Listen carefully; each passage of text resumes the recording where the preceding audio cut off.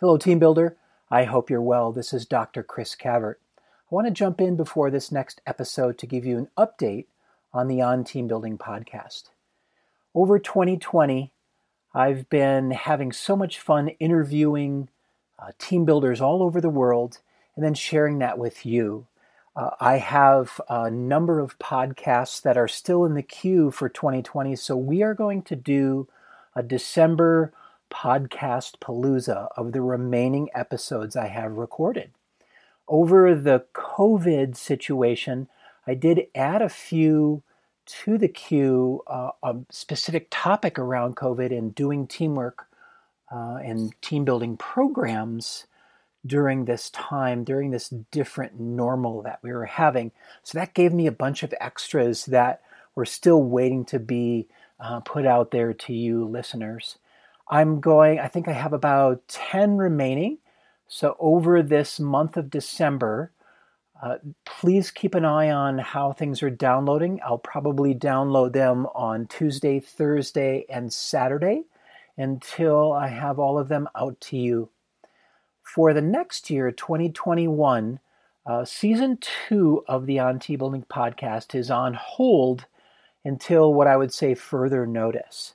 I will make sure that word gets out through the different social media channels, through my fundoing.com website and blog, and be able to inform you if we get Season 2 up and running. But I'm going to spend the year redesigning my offerings to team builders and also keeping the fundoing.com site open for activity resources. So you can sign up for Fun Doing Fridays if you haven't already signed up for that. Every 2 weeks, Fun Doing Friday goes out with activity and team building resources that you can use in your programming. Right now, we've been focusing on programming at a distance. There's some information on virtual programming at the fundoing.com resources page, and just ways of keeping things going and having fun doing our team building offerings in any context that we have at this point in time. So again, until further notice, the 2021 Season 2 is postponed. We're going to finish up with a number of wonderful interviews with some cool and awesome team builders in the month of December.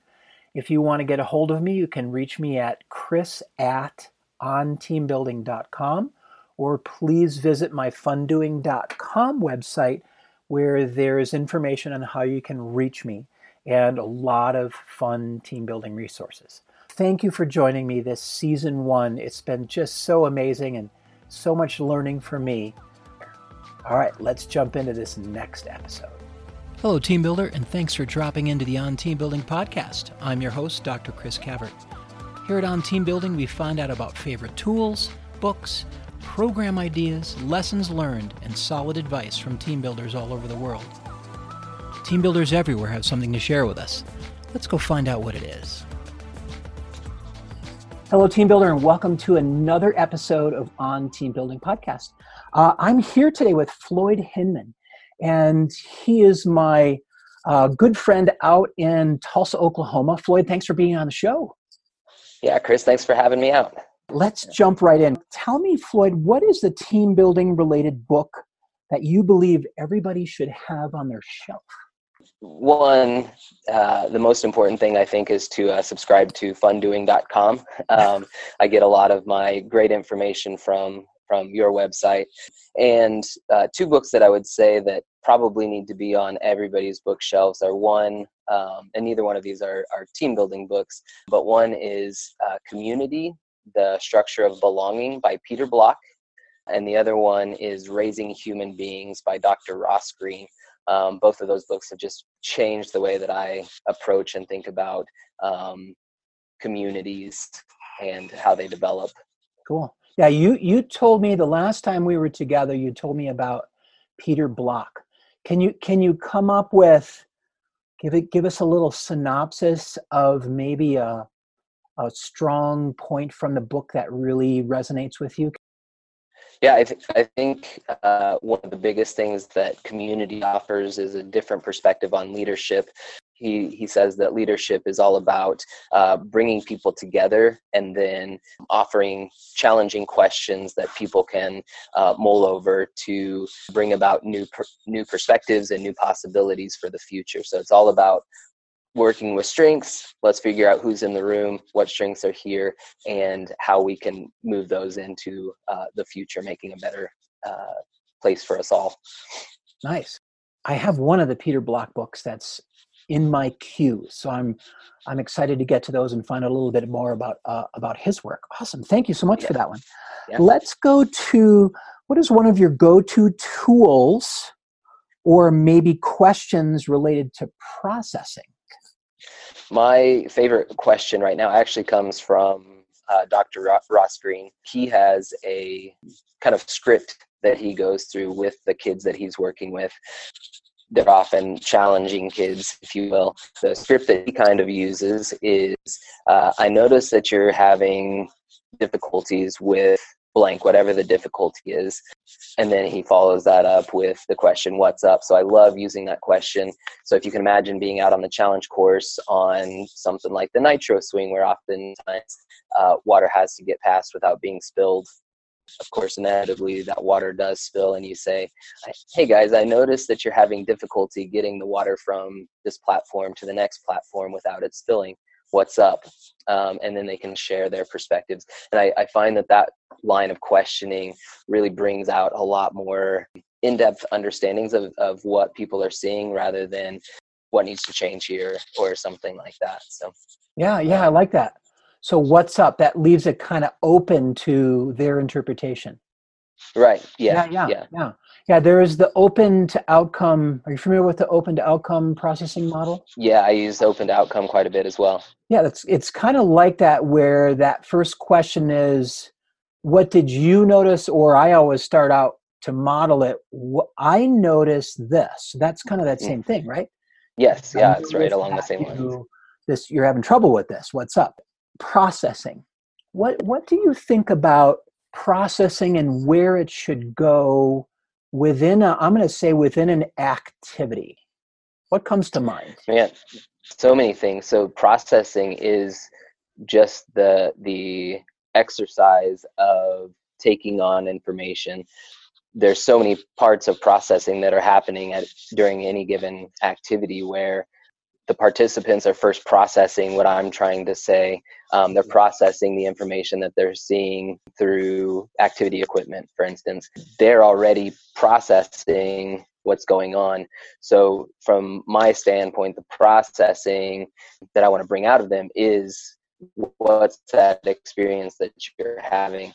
And that's a huge step from the processing that I used to do, where I used to have like this very specific thing that I knew Whale Watch could do for me. And so I go to the Whale Watch and draw that out of them, even though it wasn't the experience that they were trying to process at the time, even though it wasn't the challenge that they were necessarily experiencing. So it's taking what they're processing and not trying to guess at it, just asking them, not making any assumptions about the experience that they're having. It's making me think. See, look at that. That's why I like doing these. It's making me think about, they're already processing, which in my brain, when you were saying that, I was calling it decoding.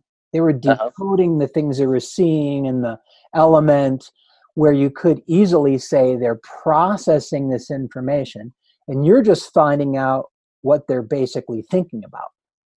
Yeah. Is that right? Is that? Yeah. Okay. Because it could be absolutely nothing to do with the Whale Watch. It could be that Whale Watch reminded them, and all of a sudden they had this image of something that Whale Watch triggered, and that's in the moment and trying to get out what's happening with them, and not necessarily even related to the activity itself. Right. Yeah. Because how many times do we run into that, where doing this work, it's always a connection of the Whale Watch to something back at work, or the Whale Watch to where can you take this information? Yeah.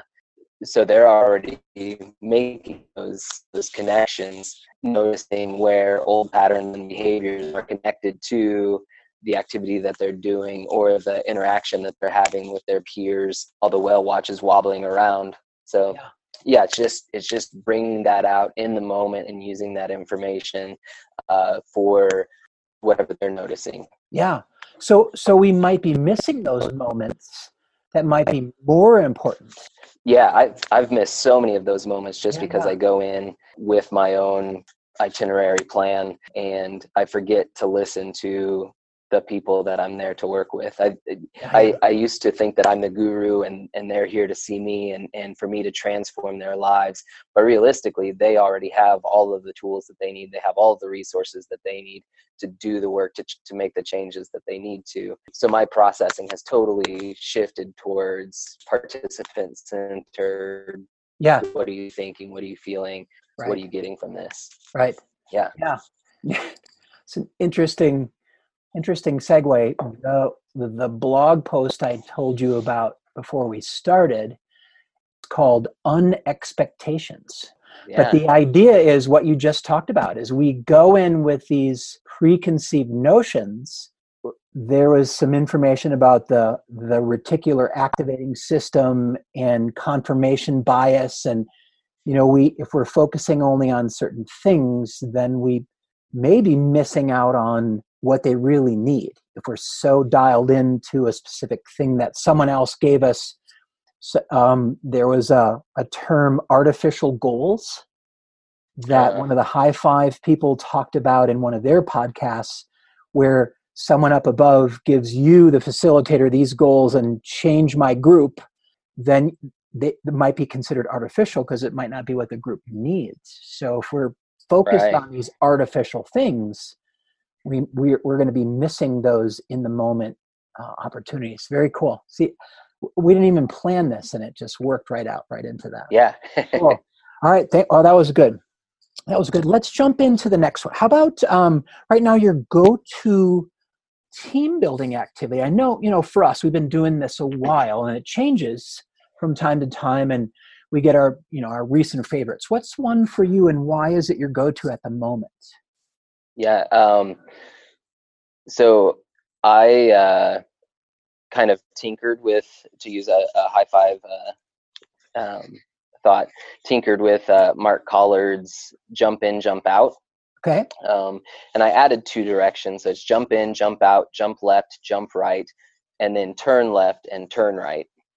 You can do anything with it. You can, it can be an energizer to get your group up and going. It can be something to get people laughing at themselves and at each other. It can be a way of connecting brain and body. How does your brain react? How does your body react to what the brain is hearing? Those sorts of things. The way that I use it the most, though, is for the idea behind creating a common language, which I think is important in the work that I do and in my current part-time job.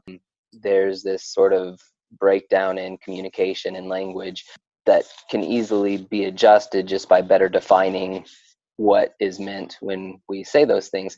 So in our work, we call it social norming or values creation, that sort of thing.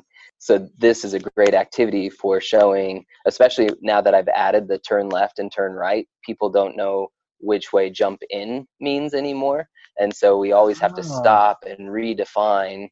And I don't use my definition of it, but I let them define what does it mean to jump in now that we're turned left. What does it mean to jump left when you're already when you're facing a different direction? Yeah, it really brings a really cool sort of natural understanding of the words we say don't get defined the same by everybody, and so we should probably make sure that everybody is on the same page when we're saying those things. Yeah. I was going to ask you, so how is it, and that just now makes perfect sense. Yeah, and for those listening, Floyd mentioned a reference to high five. There's a book called Tinker, Building Purposeful Experiences from Classic Adventure Activities. I love the activities so much, and they're all oldies but goodies. All my trainings, I ended up using at least 5 or 6 of the activities in there because most of them are no prop, and they just have such a strong, wonderful message. The authors, the high five authors, all shared some information about how they used it, and you just shared how you use it and how to create that common language once they've changed their, like that initial bearing, right? Yeah. They start out one way, and then when something changes, how do they interpret what they already know? Oh, interesting. That is so very cool. I love that. Oh, that's a new one for me. So that's now on my list. All right. For my next group. You shared some of the questions you asked them. Can you remember the last time you did it and when that shift or mental model shift happened? Can you give us a little tidbit of how you talked to them about that? Yeah. So, using that question that I mentioned from Ross Green, hey, I noticed that you guys are having difficulty jumping in the same direction when we are doing this activity. What's up? And then the what's up is, well, you didn't tell us which way jump in is. And I say, I explained in the directions which way jump in is, and then we discuss kind of whose responsibility it is in this moment to define what's missing. Is it the leader? Is it the person who's having difficulty following those directions? And it always comes back around to, well, it's everybody's responsibility. And so then we spend time defining what each of those things mean from that standpoint. And of course, with that activity, those definitions are really important, because the next two rounds of it are to hear what I say the opposite of what I say, and then do what I say. Right. And then, the opposite of that. So, well, I was just going to ask you that. To clarify, do regular jump in, jump out, jump left, jump right, and then turn left, turn right. So they're practicing that. Yeah. And then turn is a quarter turn? Yeah, it's a quarter turn to the left, quarter turn to the right. Say they could turn left, and then you'll say jump in, jump out, and then they're not quite sure where they're going. So you don't do the opposite yet until they come up with a common language. Then you do opposite. Right, because does that make sense? Yeah. When we're in that activity, they have so much difficulty figuring out why not everybody's doing the same thing that we have to stop and have that conversation to get everybody to a common language, so that when those words are spoken, because that first round is just hear what I say and then say what I say and then do what I say. So it's pretty simple. But man, does this throw a kink in all of that, because what you're saying now is very, very confusing just in basic language. Yeah, and you got to be ready for when things get harder. Was when you're learning something, maybe it's a little hard to begin with, but then it gets easier. But then as you gain skills, then oftentimes in life, if we're transferring, that things get harder and you have the skills. You just have to be able to use what you know and work things out and make sure you're all on the same page. Oh, that's very cool. That's a good one. That's a good one. Thanks for sharing that one, Floyd. That was awesome. Yeah, for sure. All right, tell us a team building experience that stands out for you. You had a story that you can give us your learning or your takeaway as a team builder. One of my favorite stories, I was working with a 6th grade group at Tall Oaks Conference Center up in Linwood, Kansas. We were out on, they called it the Omega. I believe it's also called stump jumping, where it's stumps of wood that are in the ground. You hold hands, connect, you move from stump to stump. The whole group has to go through. We used water that we had the groups pass along, and there was some different rules with that. Floyd, are you jumping or are you stepping? You're just stepping. You are stepping, okay. And we make it very clear that in my head, I've seen this where it's set up where they jump from stump to stump, and that's a trust building crazy activity. Okay, cool. Thanks. Okay. So this one was like just stumps, and it was set up in the shape of an omega, the last letter of the Greek alphabet. Yeah. So they just step from stump to stump. Some of them were a good step apart from each other. At the time, I was making this rule that if anybody steps down from the stumps, then everybody steps down and we start back over. So that would be a consequence, and they knew that consequence was present beforehand. We got started. They had a bunch of trouble, stepped off a bunch of times, and we started over a bunch of times. And then probably about 30 minutes into it, they were really struggling. We hadn't even made it through to the half point mark. Somebody stepped off. They had been working really hard. Somebody from the middle of the group said, "Don't step off. Nobody step off. You get back up there. We're going to continue on from where we are." I thought that was just an unbelievable moment. Like, those are the moments that I want to have, a team just taking over the group, taking over the activity, and choosing for themselves how it's going to operate from now on. They adhered to everything else that I was asking from them, but that one particular rule was the thing that was getting in their way. So for me, the learning objective from that is, how do I get out of the way more, or how do I help to break down some of the barriers that are keeping people from being successful on my course, in the team building events that I do, and also just in society. Things don't have to be nearly as difficult as we're making them for people to learn and grow from them. More getting out of my own way. It was such a cool experience. Okay, so the Paul Harvey question, what's the rest of the story? How did it end? Do you remember? There were a number of times that they stepped off, but it was a continual, and actually from that point on, there was sort of just a barrage of helpfulness. So when somebody would step off, it would be 5 hands reaching for people to help them back up onto the stump, figuring out a way to create more stability for those people that were having trouble staying balanced. And they didn't spill a drop of water. They nailed that part of it.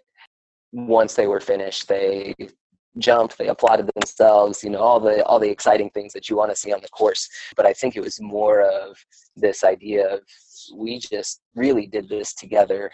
We're able to make a conscious decision towards our effort by ourselves, even in the face of these rules that were set for us. Nice. These guidelines that were set for us. Cool. And I thought that was so cool. Yeah. Thanks for sharing that. For the past several years, when I'm working with facilitators, I really emphasize that, if you are a practitioner that wants to change things, you want to help people learn and grow, you've got to be willing to do the hard work with them. You got to be willing to be in the hard work. You're not doing the work for them, but you got to be willing to ask the tough questions or do the tough activity. And early on in my career, I was avoiding that because I was working with at-risk kids. Oh yeah. And I didn't want to deal with all the crap, right? I didn't want to deal with their blow-ups. But then one of my great mentors for me said, this is what we need to do. We need to push them to the point where these behaviors come out, because these are the behaviors that are stopping them from moving forward. We need to give them some practice and some opportunity with other behaviors so they can see how to be different. And that's oftentimes the hard work. If you're willing to do the hard work, there's more that you can do for that group and for, that whole changing the world philosophy of, it's going to take the hard work to make a difference. So yeah, very cool. Those are the cool emotional moments that you like them, but they're hard, but in the end, that they're cheering, that really made a difference to them. And that's where you can see that difference. That's pretty cool. Oh, that's awesome. Well, Floyd, I think we're good for today. I'd love to do a part 2 at some point in time and get more into your team building brain, because I know you've done a lot of great work. So it's going to be definitely schedule a part 2 down the line. And Again, Floyd, thanks so much for taking the time to talk to us. And we're looking forward to the next time. Yeah, thanks so much, Chris. Thank you for listening to this episode of the On Team Building podcast. Be sure to check out the show notes for this episode at onteambuilding.com/OTB podcast. That's onteambuilding.com/OTB podcast. You'll find links and resources mentioned in the show and contact information for today's guest. Interested in more team building resources? Would you like an email with free team building activities and ideas sent to you every 2 weeks? then go visit fundoing.com, fundoing.com, and sign up for Fundoing Fridays. While you're there, check out the Fundoing blog with over 4 years of team building activity posts, and visit the store for downloadable activity books and team building kits. And be sure to check out the On Team Building blog and get involved in the conversations about a variety of team building topics. Until next time, continue to do the good work, help others learn and grow, and keep us posted.